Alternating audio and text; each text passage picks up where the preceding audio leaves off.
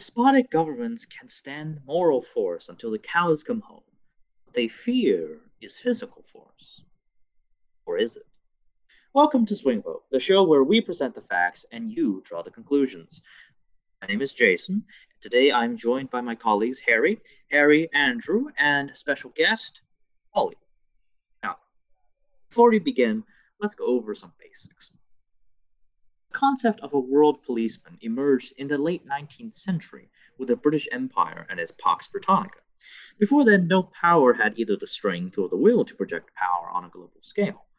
The empire, however, was less concerned with tyrants than it was with maintaining the balance of power. After all, if the British ever claimed to be protecting morality and wise rule, their own subjects would be the first ones laughing. With the end of the Second World War and the end of British hegemony, we truly see the beginning of our modern obsession with regime change. Both the United States and the Soviet Union engaged in crusades that, while primarily motivated by a desire to stem the other's influence, were also driven by deep ideological convictions. The two superpowers played a delicate game of chess on a global scale with puppet states and insurgent groups. With every move, the United States became ever more convinced that it was destined to take on the mantle of world policeman from its former colonial master to forever do battle against all who opposed its principles. Even when its greatest opponent fell in 1991, America continued waging war against Iraq, Afghanistan, and Syria, among many other states. America's half century at war has produced notable results. South Korea is a thriving nation of 50 million people with the 11th largest economy in the world. Grenada was saved from the ravages of a communist dictatorship.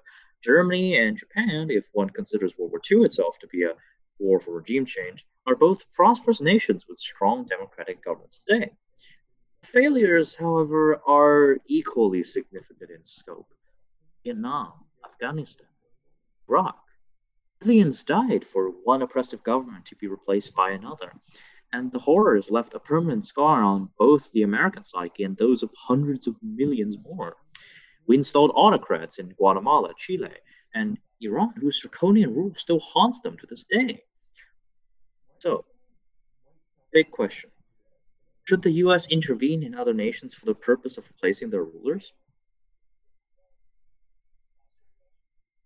Actually, before we start off, I gotta say something. Hold up. Mark, keep your conversation quieter. Okay, go. Alright. So I suppose I'm starting off. As As usual. usual. All right. I think one of the first things we need to understand is that these invasions are very rarely in the interests of either the American people or the people who are being subject to these invasions. I mean, one we clearly see that there are perverse incentives for America due to the military-industrial complex to use military force. I think we can clearly state that the American policy in essentially post World War II has largely been one of not nation building, but simply of crushing authoritarian regimes and ignoring the fact that when we leave, there's a new authoritarian regime if we don't actively prop up a new one.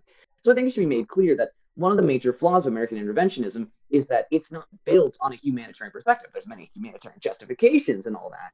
But the truth is, the underlying truth is that this is not an operation built for the good of humanity. This is not an operation built for the good of the American people, and it's not an operation built for the good of the people whose country is being intervened in. This is built by moneyed interests to protect their interests. There's a reason why U.S. intervention has produced relatively few results, and the one war we can consistently point to as a success, nation building post World War II, required unprecedented spending and investment in those countries, as well as a willingness to fight a war for ideological reasons without the robust military industrial complex we see today. I think that the example of World War II is actually a in some cases the best case scenario because the US did not go into the reconstruction with ulterior motives because what else was there to gain? And Germany, France, and Japan were inevitably going to fall under the United States fear as they were devastated by war, and the United States was, and they were ideologically opposed to the Soviet Union. And obviously, the military industrial complex at that point was not the gargantuan we see today. And essentially, the Marshall Plan and associated reconstruction of Europe was Perhaps one of the rare examples of a actual noble exercise in nation building and legitimately aiding other nations. They haven't done so since. In all of our other projects, the goal has never been to restore democracy or to achieve some lasting peace.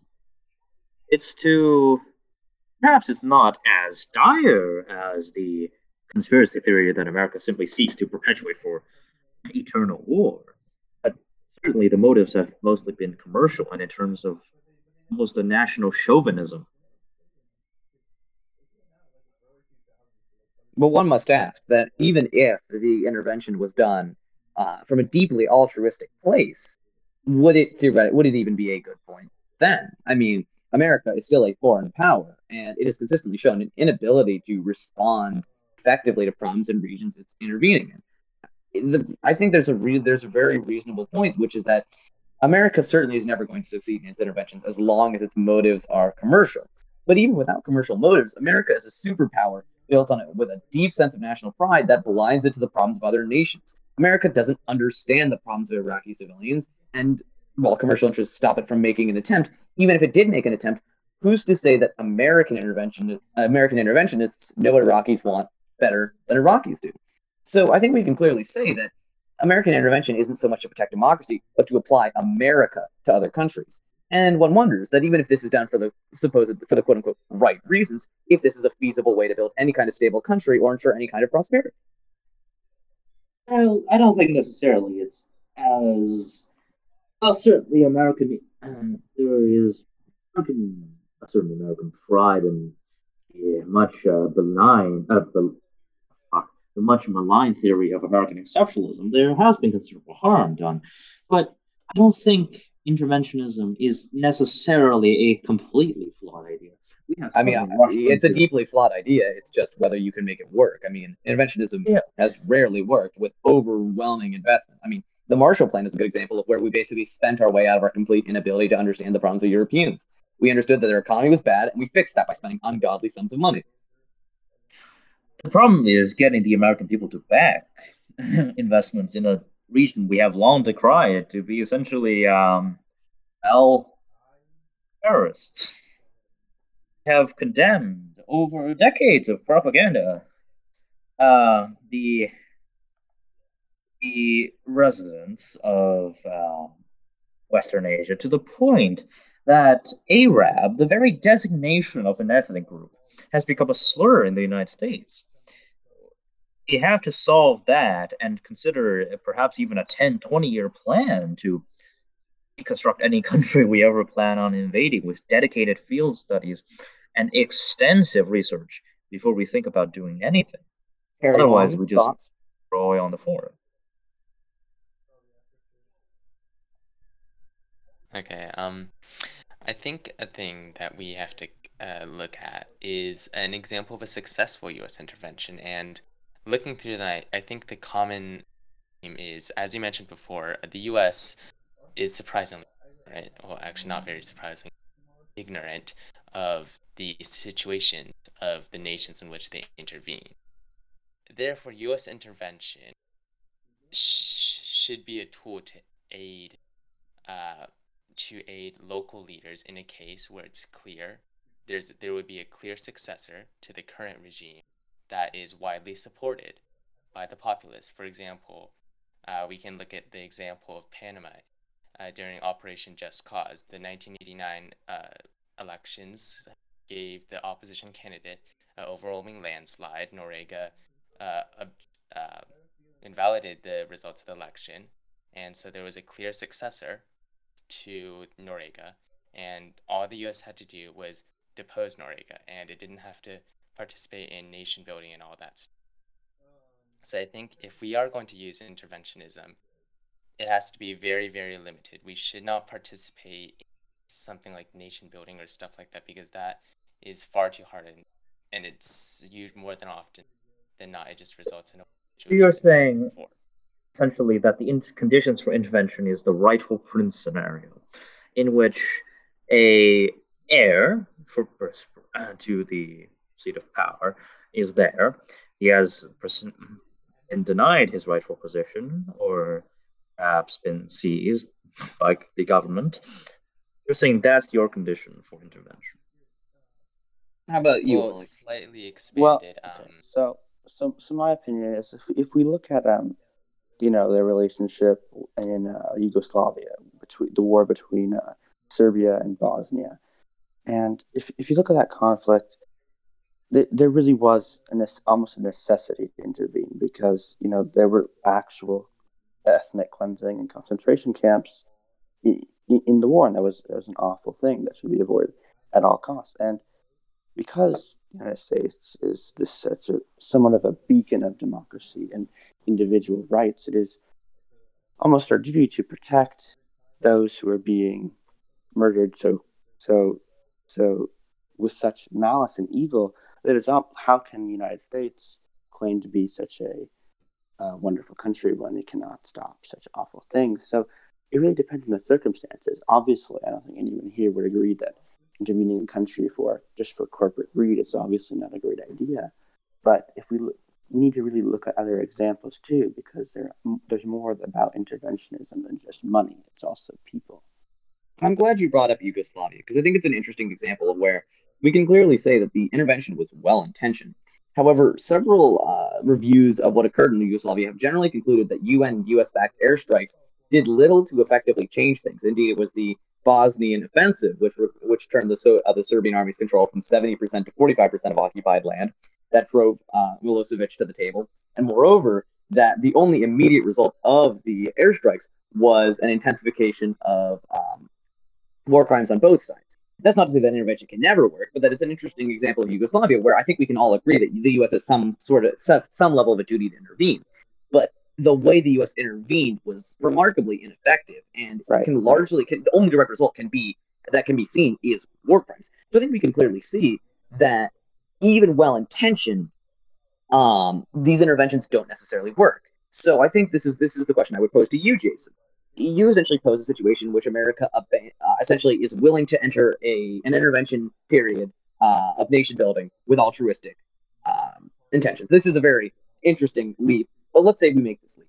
Who's to say America makes the right decision? Who's to say America doesn't support the rifle prince or something like that with airstrikes that alienate the populace and do more damage, further intensifying civil divisions and doing nothing to generally change the situation? This is an important question. I ask you, how can you guarantee that the U.S. is going to use the right tools for every different country? That's a big leap. It's a big ask of the U.S. and U.S. policymakers, especially considering the fact that, let's not forget, U.S. policymakers are consistently pretty incompetent. I mean, rarely are policymakers the best in the country, but the U.S. is so bought by corporate interests, and I can't imagine a situation in which the U.S. would be able to make a reasoned decision and policymakers would make the right decision. Well, I think that yes, you do point out some of the significant flaws in a U.S. intervention, but I would like to propose that is not necessarily the case.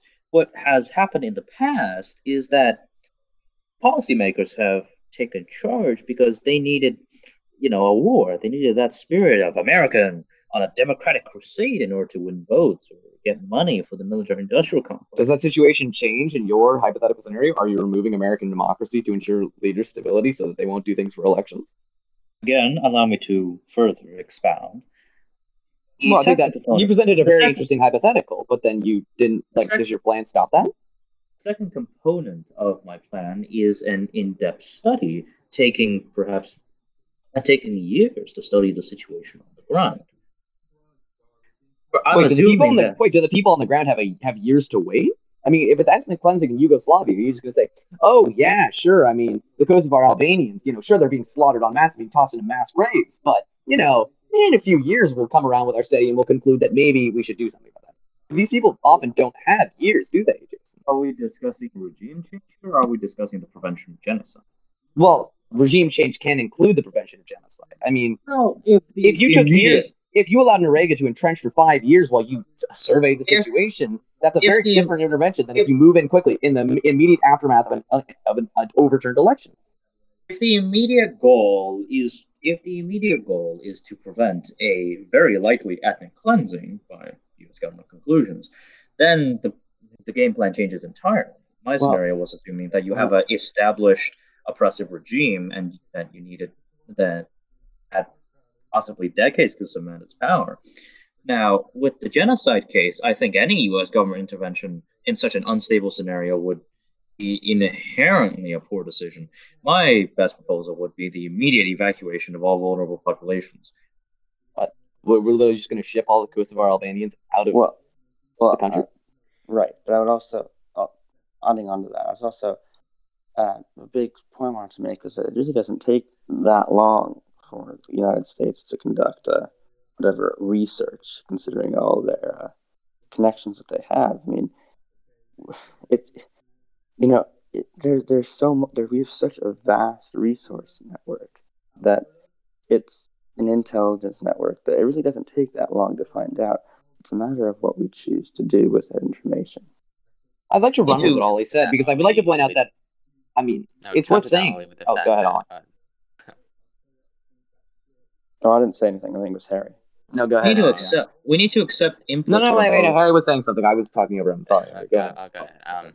I'd counter that, Ollie, with the fact is, empirically, the U.S. has made a hash of nation building over and over and over. So clearly, this phase of research is either the U.S. is just being incompetent and not placing sufficient emphasis on researching nation building, or, as I think is more likely, nation building is far more complex, especially a place like Yugoslavia where there's so much ethnic intersection.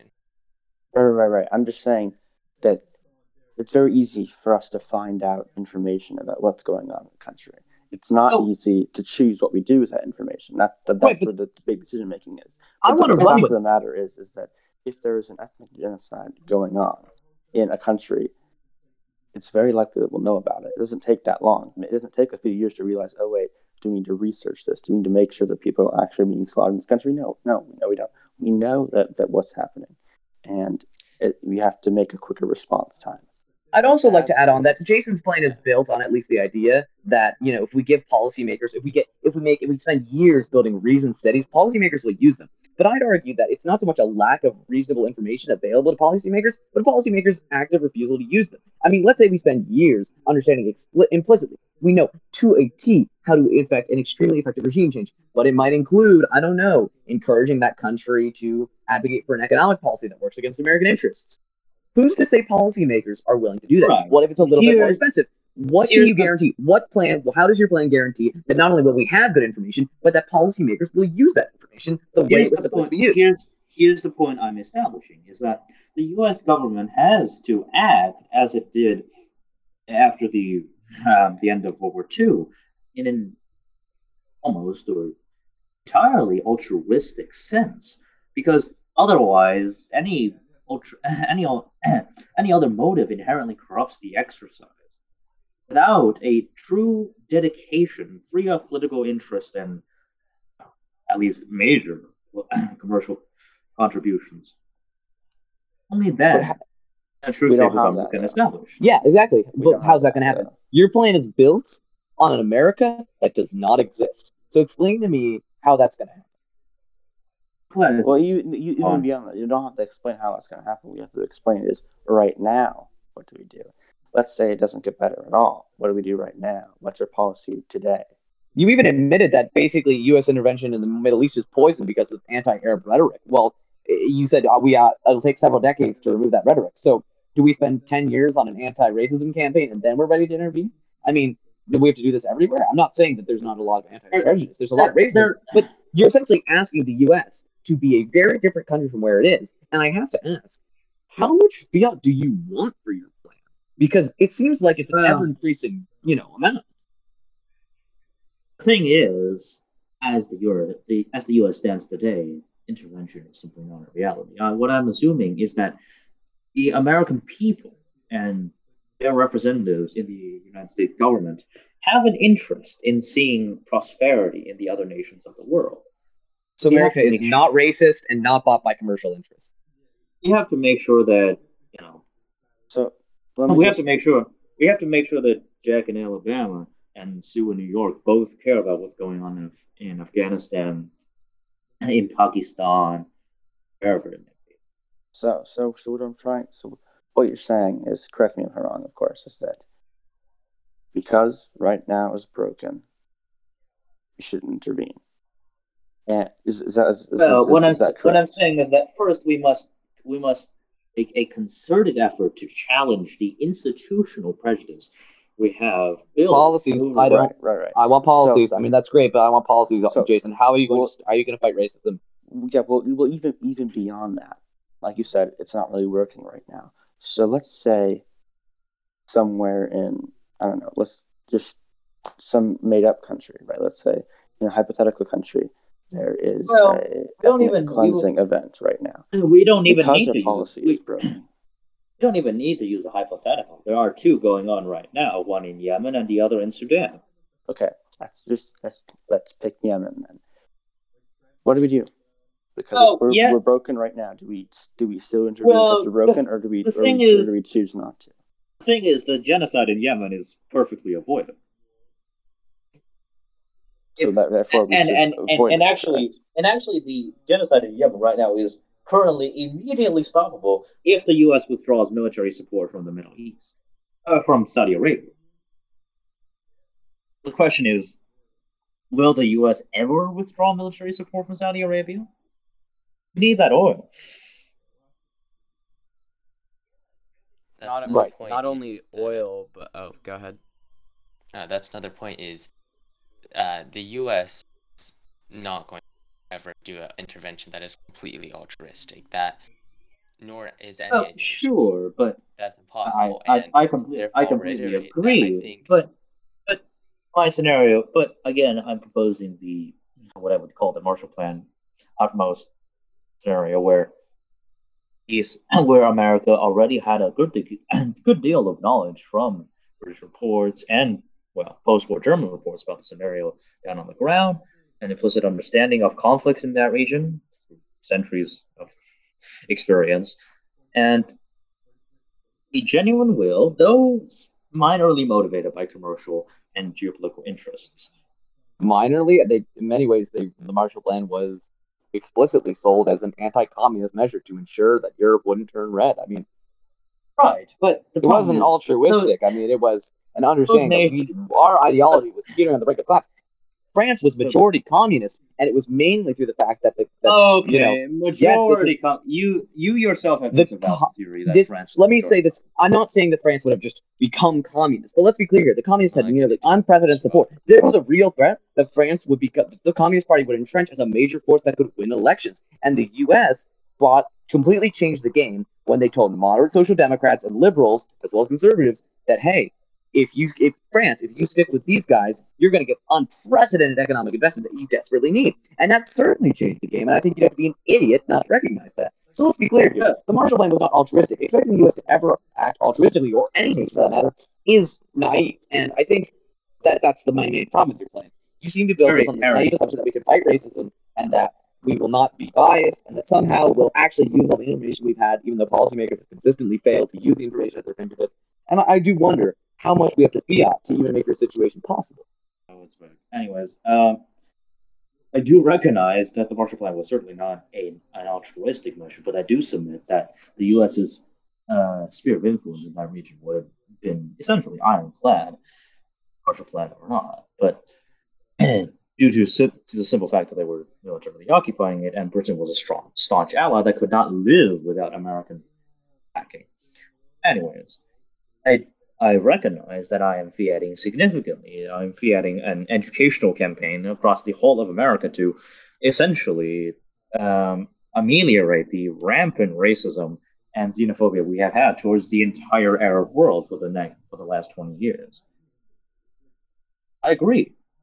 I agree that significant studies required. I agree that I am fiating a genuine political will on part of the American people and their representatives in the American government to actually produce action for someone other than themselves. I I know mean, that's a massive assumption, but well, I would suggest that that is impossible because, for one, Mr. Joe living in Eastern Washington isn't the one making policy. It's the policymakers in Washington, and they will never be altruistic. Well, the fundamentally assumption. every state will Well, act more or less because of realpolitik. They'll act in their own interests, and an intervention tainted by other interests can go south very fast. Therefore, I'll reiterate my position. The U.S. should only intervene if there is a clear replacement in the rightful prince situation. The well, U.S. just goes in and out let's. and Also, are restores you the fianing government. the removal of many of our Well, what oligarchic happens? institutions so the politicians aren't bought anymore? I mean, because otherwise there's no way of getting commercial interest. Like Well, you say, and, then let's and, engage with the rightful prince scenario because it has many of the similar features. One, it assumes again any scenario of intervention fundamentally assumes at least a degree of fiat. I am asking for here, and rightful prince scenario presents itself to many additional problems. One, well, and I, sorry, I'm sorry. rifle. Sorry. There are not there. One, the problem is, does America agree with that rightful prince? There have been many rightful prince scenarios, especially in Iran, where essentially we had a perfect match for Harry's scenario, where we we were the ones fighting against that perfect prince because that perfect prince was mildly socialist. What Well, yeah, and happens? What happens and when your perfect prince, maybe he has a really abusive father who burned him on the right cheek or something, and he is suddenly convinced that his entire campaign has been a mistake, and he will rule justly and fairly. Let's assume the perfect scenario. What if he runs counter to American interests? What happens then? and yeah, and let's In that not case, the forget U.S. doesn't to. intervene. What's your point? Oh, right, intervene against its own interests. All I'm asserting is that the rightful prince scenario presents the same inherent fiats as my scenario. well, except for the whole fighting All I'm oligarchic suggesting system. is that if there is no rightful prince, the U.S. itself has to take on the burden of nation building, Well, and in that period, the U.S. begins inserting its own interests, and in inserting its own interests, that ends up derailing the nation Hold building on. project. If you have a Wait, rightful no. prince, what it means is This the rightful prince this takes care rightful of the nation prince. building because they have a popular mandate, and there you go. The U.S. assumption doesn't need to participate. the assumption that this rightful prince will not be subject to the winds of American politics as his sole source of support is laughable. Well, yeah, no, that's the whole point. He rightful won't. prince, and It's that's the not his point. The soul rightful source of support. prince has the popular mandate, is what I mean. For example, going back to Panama, the opposition candidate won a landslide victory. Therefore, he had a popular support. He wasn't a U.S. client. He wasn't a U.S. puppet because his power didn't come from U.S. occupying troops. His power came Are from a you popular mandate, which seriously made him the Are you rightful seriously prince. contending that Panama, state we helped create, we stationed troops in for 50 years, and was functioning and is a puppet state of To ours make clear, I'm not for 50 referring years? to the War of Panamanian Independence. I'm referring to the I think it was 1989 convention, Operation Just Cause. What I would submit is that we maintain significant influence in Panama as a result of that. Yes, I agree. The Operation Just Cause was somewhat limited in American influence in its conclusion with the popular mandate of the Panamanian people. But don't forget that, again, the U.S. maintained massive military bases there. We essentially retained control over the Panama Canal with preferential rights. And sure, we might have restored democratic government, but Panama was only mildly less a puppet state of ours. Well, I mean, the U.S. is always going to insert its interests, but the fact is, in Panama, the nation building project, well, there wasn't really a nation building because, there's the popular mandate. A dictator was proposed. A pretty decent democracy is now in place. So, Well, and then we need to I confront two count other that as a scenarios. success. And then we have to, but even then, we have to contend with two other scenarios. One, the corrupted prince. What if your rightful prince, Assad, was treated as a rightful prince when he came to power? He was Western educated. He had conversed with experts who all claimed him to be, you know, uh, very well spoken, a brave leader, certainly interested in democratic values. What if what if Assad had been displaced and America restored him his place in Syria as the rightful prince? What if he what if he oppresses his people just like he does now? How do you ensure that you're rightful prince? And that is also an important thing is Panama. Another thing that differentiated Panama is it wasn't really a full dictatorship in that there were still institutions outside of Noriega, and that so now you're assuming that one, there has to be a natural heir to the throne, well, or to a whatever institution. One, you have to assume that there are strong remaining institutions in an autocratic government. Two, you're assuming that there is a rightful prince candidate who is actually committed to democratic values, despite unanimous support from the United States, who will defend him in essentially any conflict. That's I would propose a far larger fiat than my plan.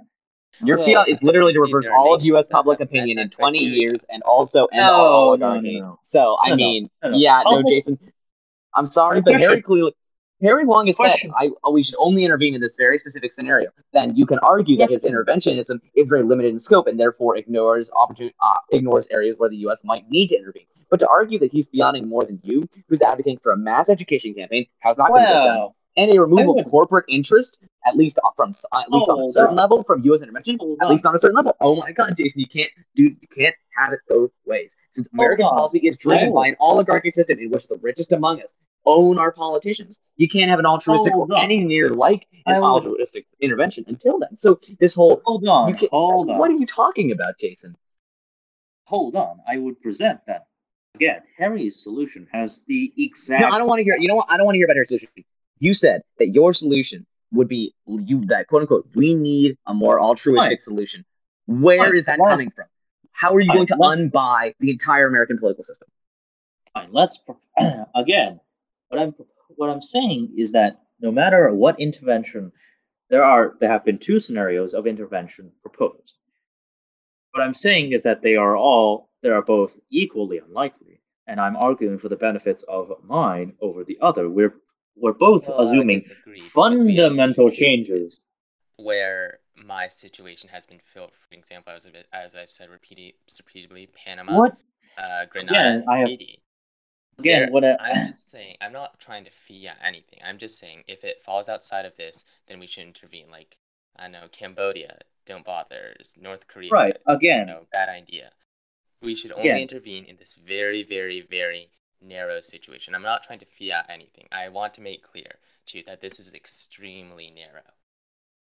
And again, I agree that your fiat is perhaps less broad than mine. I will admit, but what I would also submit is that one, the interventions you have proposed are extremely small in scale. Panama, a nation with hardly more than a few 100,000 people. Grenada, a country with an extremely small population, where the U.S. intervention was literally the troops numbered in the thousands. I mean, for the record, Jason, though, there's like literally 4.1 million people in Panama, so it's not exactly a tiny country. Just for the record, I mean. Sure, but what I'm saying is that these are very minor scale conflicts where the amount of military investment was small enough that there was no campaign necessary to get the American people on board because they could simply patch in, 5,000 troops and the job would be done. The scenario is different when it comes to other nations. What if there's a rightful prince in Iran? What are you going to do then? It comes with the same fundamental structure and same fundamental problem with my plan of changing American public opinion. Because if there's a rightful prince in Iran, investment in American military assets will be far more than 5,000 men, a couple ships, and some aircraft. It will have to be a full-scale war, larger than Iraq, larger than anything we have seen since the days of perhaps the Vietnam War. And that will be. There you go. And you can't. So you're proposing several conditions beyond just rightful prince. One, there needs to be existing institutions for that rightful prince to take care of. Two, we need to pick the right rightful prince. And three, the nation has to be small enough that we can carry out an intervention without needing to consult public opinion. That limits those should be the conditions. That limits you to an exceedingly small amount of conditions. Yes, that is correct. However, my plan, however unlikely it is, will actually service the needs of people. Okay, that's it. I have to ask you, Jason. Will it though? Can you name a consistent example of where the U.S. has basically? Why should I believe that, considering the most recent track record of the U.S. interventions in countries like Iraq, which are certainly much larger countries than Panama, why should I believe that the U.S. is going to use the right tools and build a country successfully? Again, this is where I have proposed my conditions. I propose that Harry's plan does not go far enough. The amount of cases. So you're going to intervene more. I understand that you're going to intervene more, Jason. That's not my question. My question is, so we're going to intervene more. Now we're going to intervene in Iran or wherever we're going to intervene. But my question is, why should I trust the U.S. to do the right thing consistently? At least with Harry's rightful prince situation, it's easy. And you could say, oh, the rightful prince has to make some bizarre concessions, trade agreements, etc. But at least there's an existing power structure that can be transferred. But I have to ask you, why are you putting so much faith in American nation building on such a massive scale? All right, I think we've reached an impasse here with the nation building scenario. Both of us disagree strenuously. So let's move to a perhaps more competitive arena, less competitive. Question of genocide, because genocide is different from a project of nation building. There is no time to prepare. There is no time to study. There is simply a mass killing of hundreds upon thousands of human beings occurring right in the system. So what do we do about that? How can we stop that? I would like to defer to our special guest to perhaps lead the discussion on this topic. Okay. So, hear me out. Very simple. You know what? I should have introduced Ollie as a policy expert from the Middle Eastern Institute. Okay. It's actually Ollie. It's spelled like ALI. It's Ollie. It's Ollie. Yes. So with a Y. Okay. Here's my solution. We intervene. Bam. Okay. There it is. We intervene. No more genocide. Okay, but how? Okay. Well, I think that raises an important question, Alex. I think generally we can get at least some agreement with that there should be some form of intervention. But let's look at U.S. intervention in genocides. For example, Yugoslavia. Did the airstrikes succeed in driving away genocide? No, they did not. In fact, it seems like the only way to stop a genocide is to support internal forces. Because simply put, airstrikes don't stop genocide. What does? If we have to act quickly and with force, what kind of force? I'd actually like to provide a sort of different perspective in sort of the genocide that was happening in Guatemala during their civil war between 1960 to 1997. And in that, I believe the U.S. provided arms and troops. Not troops, but they did provide firearms to the Guatemalan government. And what they were fighting in that particular situation was a group called the Guerrilleros, and essentially what they were communist rebels who wanted to take over the government, right? However, the Guatemalan government was pretty bad, and you could say that they were also committing genocide against Mayan minorities in Guatemala. So, in that case, the U.S. government was more or less stuck between a rock and a hard place, and I think not only does that go to show that a lot of these genocide situations can be really tough, but in terms of what the U.S. should do, I believe that they should. It's pretty much going to turn into the Cold War all over again, where you're kind of picking your poison between a crappy government or a crappy rebel group in terms of who's going to stop who from killing each other. Right. So I think Andrew brings up a unique scenario here, the scenario of double genocide, in which both sides are committing horrific crimes against another. And I think we saw the same in the Yugoslav crisis, in which tremendous brutality was shown by both sides. But then again, I would propose that this commonality among all of these scenarios is the existence of an oppressed ethnic group. I propose that instead of any armed intervention, we send U.S. armed forces solely to intervene and protect members of this ethnic group, transfer them to a safe site for the duration of the war, and then, yes. So let me get this straight. But this Okay. isn't an intervention. So sure. So it's regardless of what. Okay, so I'm trying to wrap my head around this. There's a genocide going on, right? Yes. This could be up to millions of people, right? Well, And you're just sure. going to move them. Well, Where will indeed. they go, Jason? Yes, So- again, we're going to have this logistics debate again, but then again, I submit that I think it's a fundamental. Obviously, we would all agree that genocide is bad, right? We don't want that to happen. To a certain degree, if the only option is to intervene with the armed forces, then that must be taken. I think, of course, that isn't the first course of action. Diplomacy is always first. I think all of us would always agree that we should always at least attempt diplomacy before we send in our troops. Obviously, at least in my eyes, I see it very hard to just move an entire ethnic minority. I think that's really how it works. I know, but what you need to do again, is if this government is doing a state-run ethnic genocide, again, then the state needs to be toppled. That's not necessarily my proposal. Sure, I'm obviously a perfect and would be the complete removal of an entire ethnic minority force to a safe location before relocating them back. But that's, I submit, close to impossible. But what I'm saying is that whatever life we can rescue from the ravages of war and certain death would be no matter how many millions we spend, rescue of a single life would make the entire operation worth it. Now, I submit that, look, it would be nearly impossible to evacuate the nearly 2 million Muslim Bosnians from Yugoslavia, but the U.S. has shown again and again an enormous capacity to airlift massive amounts of human beings from active war zones.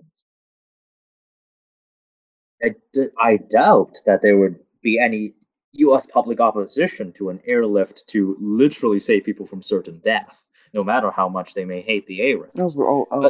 Right. That's, of course, save lives when you can. But, the big question where you're going to put them, but that's a different point. It's the fact that, it's not just about the people being removed. It's also about the government who's doing that also needs to go. So, yes, of course, save the people while you can. Problem is, in order to stop the government, we would first need to intervene in the massive civil war that is ongoing. This intervening because I fail to see how the U.S. is not going to enter into any armed conflict when they are sauntering into this war zone and removing massive people. Yes, me rolling up in my tanks and Apache helicopters to just evacuate civilians. Again, no, what I'm saying we're snaking back to our original points all over again. What I'm saying is that yes, there will obviously have to be U.S. Army guards in order to protect us, but the guards will be impartial. Their sole purpose is to protect. Like the UN peacekeepers who moved into Bosnia and very effectively protected the Bosnians. Like Dutch peacekeepers at Srebrenica. Yeah, remember when he was pressured into promising protection, then abandoned them, but still got shot at by the Serbian army? That's a great example of how peacekeepers will be effective.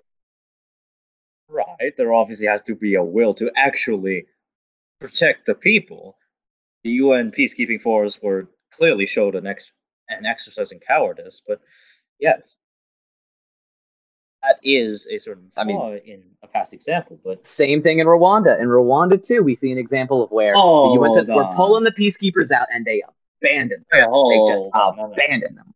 So this whole idea because the UN is fundamentally a cowardly organization. Yeah, it is. But who's going to be organizing this airlift? I mean, the U.S. and the UN. I don't know. Well, I feel like let's be fair here. You're going to fiat an active UN?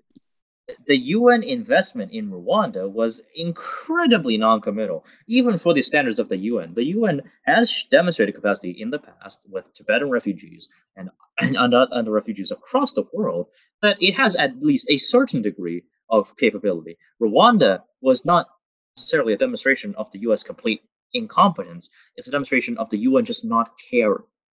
Why would they care? Why are they caring now? How can you guarantee to me that they will care? Can I guarantee you that they will care? No, but I submit that but I submit that no matter how much money we spend, the rescue of one life is worth the entire operation. Right, but I would say wouldn't I can make the argument that if we're just saying saving maximum lives, shouldn't we just intervene and toss out the government and like create a U.S. occupied zone where this population can be protected? Because then we could save far more lives than an airlift. I mean, Right. by your moral framework, that's what should be done. And then you would simply bring the U.S. into a war in which the American public is clearly not committed no to. matter the cost, even if we could just save one life, it would be worth it. Hold on, but a full military intervention would only drag out the conflict, especially if the U.S. is not completely prepared to organize a World War II style overwhelming of the front. Well, the fact is, I think what you're proposing, Jason, is impossible. Either it turns into Rwanda, or Srebrenica, where the UN sits around and just does nothing, or peacekeepers will inevitably have to assert themselves, and inevitably it will turn into a full-on intervention. You can't. Well, that's not necessarily the case. If it intervenes against both sides, then that's arguably not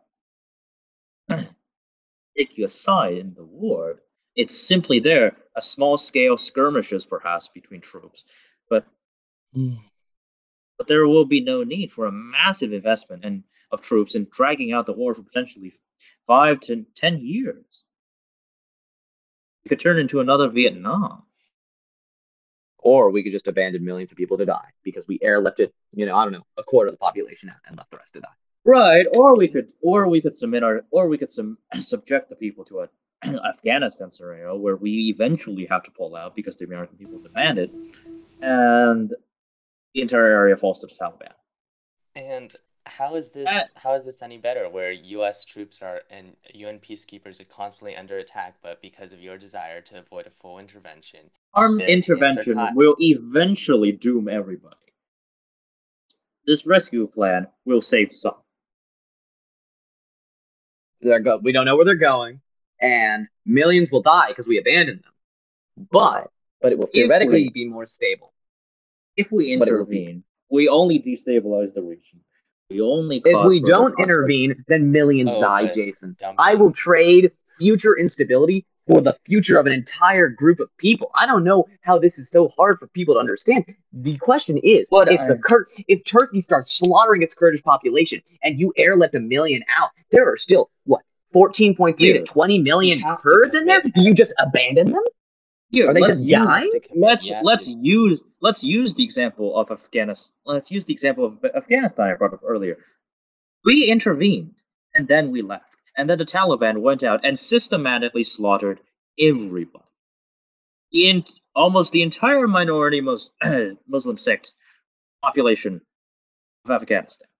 That's what's going to happen. So your solution is to do nothing. To sit around and just accept that millions will nothing. It will save us nothing. You can't have your moral framework be no matter the cost, you have to save lives. But also we'll just abandon millions to die because I don't want to face the cost down the line. If we do nothing, millions die. If we intervene, millions more die. If we intervene with a focus on protecting ethnic minorities, we can save some, and overall, it's the least amount of casualties. All right, closing statements. Come on, guys. Okay, I think we have reached an impasse. No, certainly. An impasse. So let's offer our closing statements. Everybody call. Okay. Well, I would submit that the U.S., in terms of regime change as a scenario, with a proposed established autocratic government that has oppressed its people, I would submit that the U.S.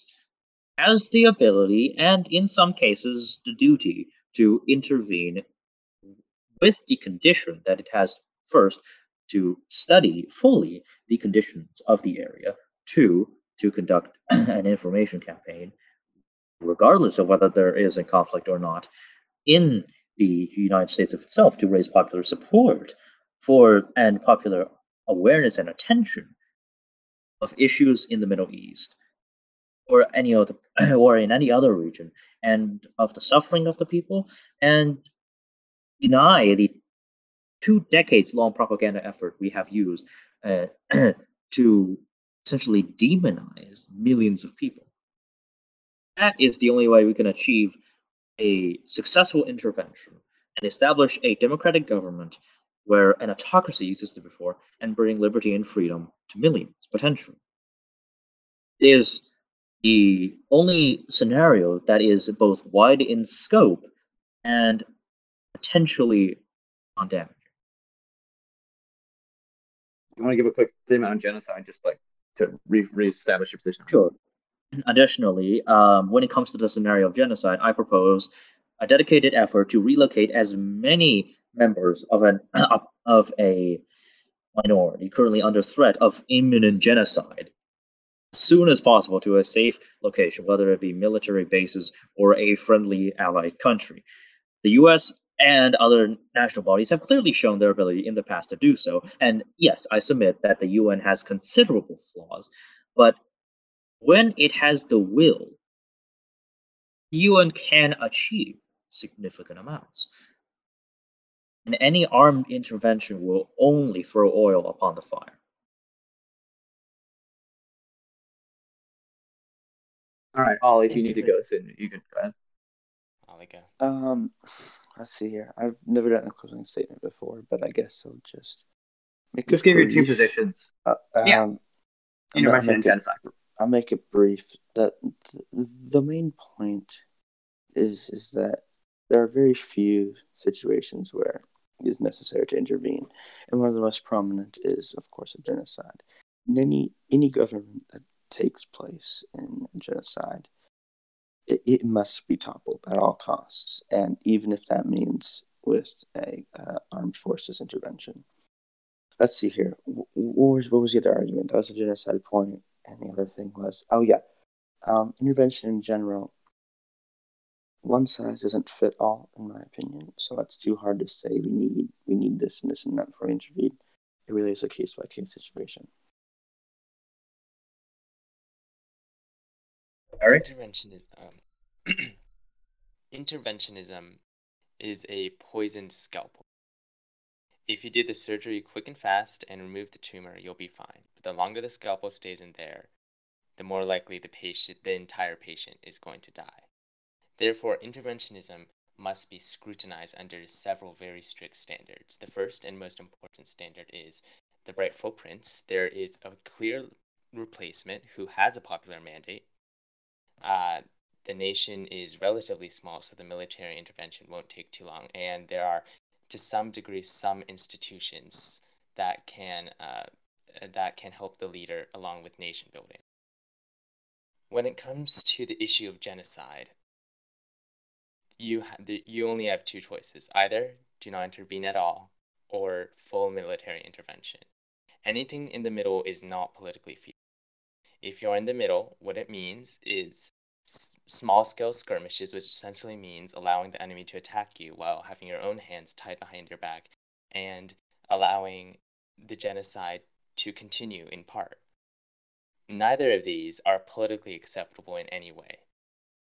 A limited intervention is impossible.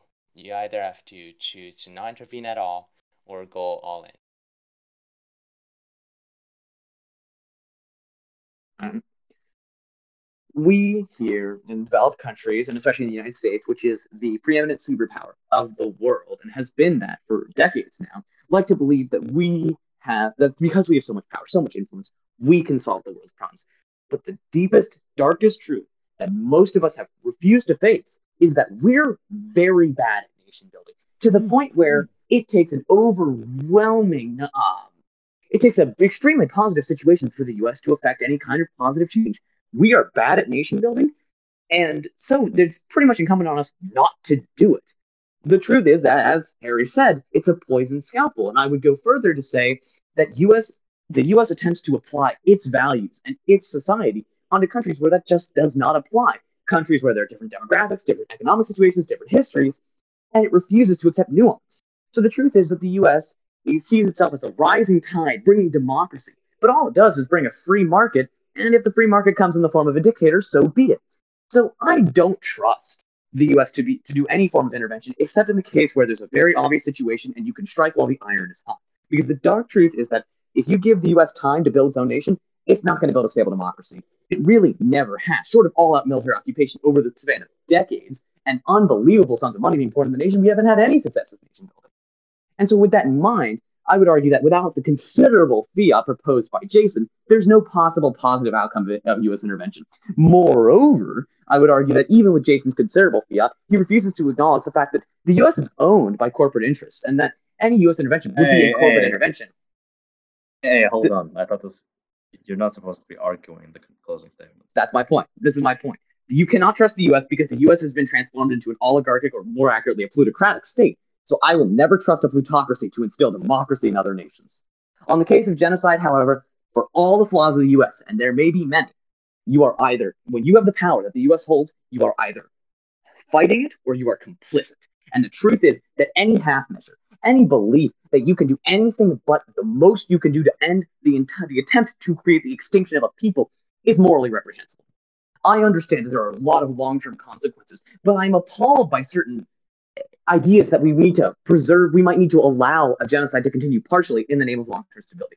I put myself unequivocally in the position that genocide must be stopped at all costs. And that includes an armed intervention, so be it. Thank you all so much for listening today here on Swing Vote. You can catch all of our podcasts on both Apple Music, Spotify, and anywhere that posts podcasts. If you would love to join us on every couple of Fridays or whenever you have time to listen to us, we'd very much enjoy it. We love making this for y'all, and yeah, that's about it. Have a good day.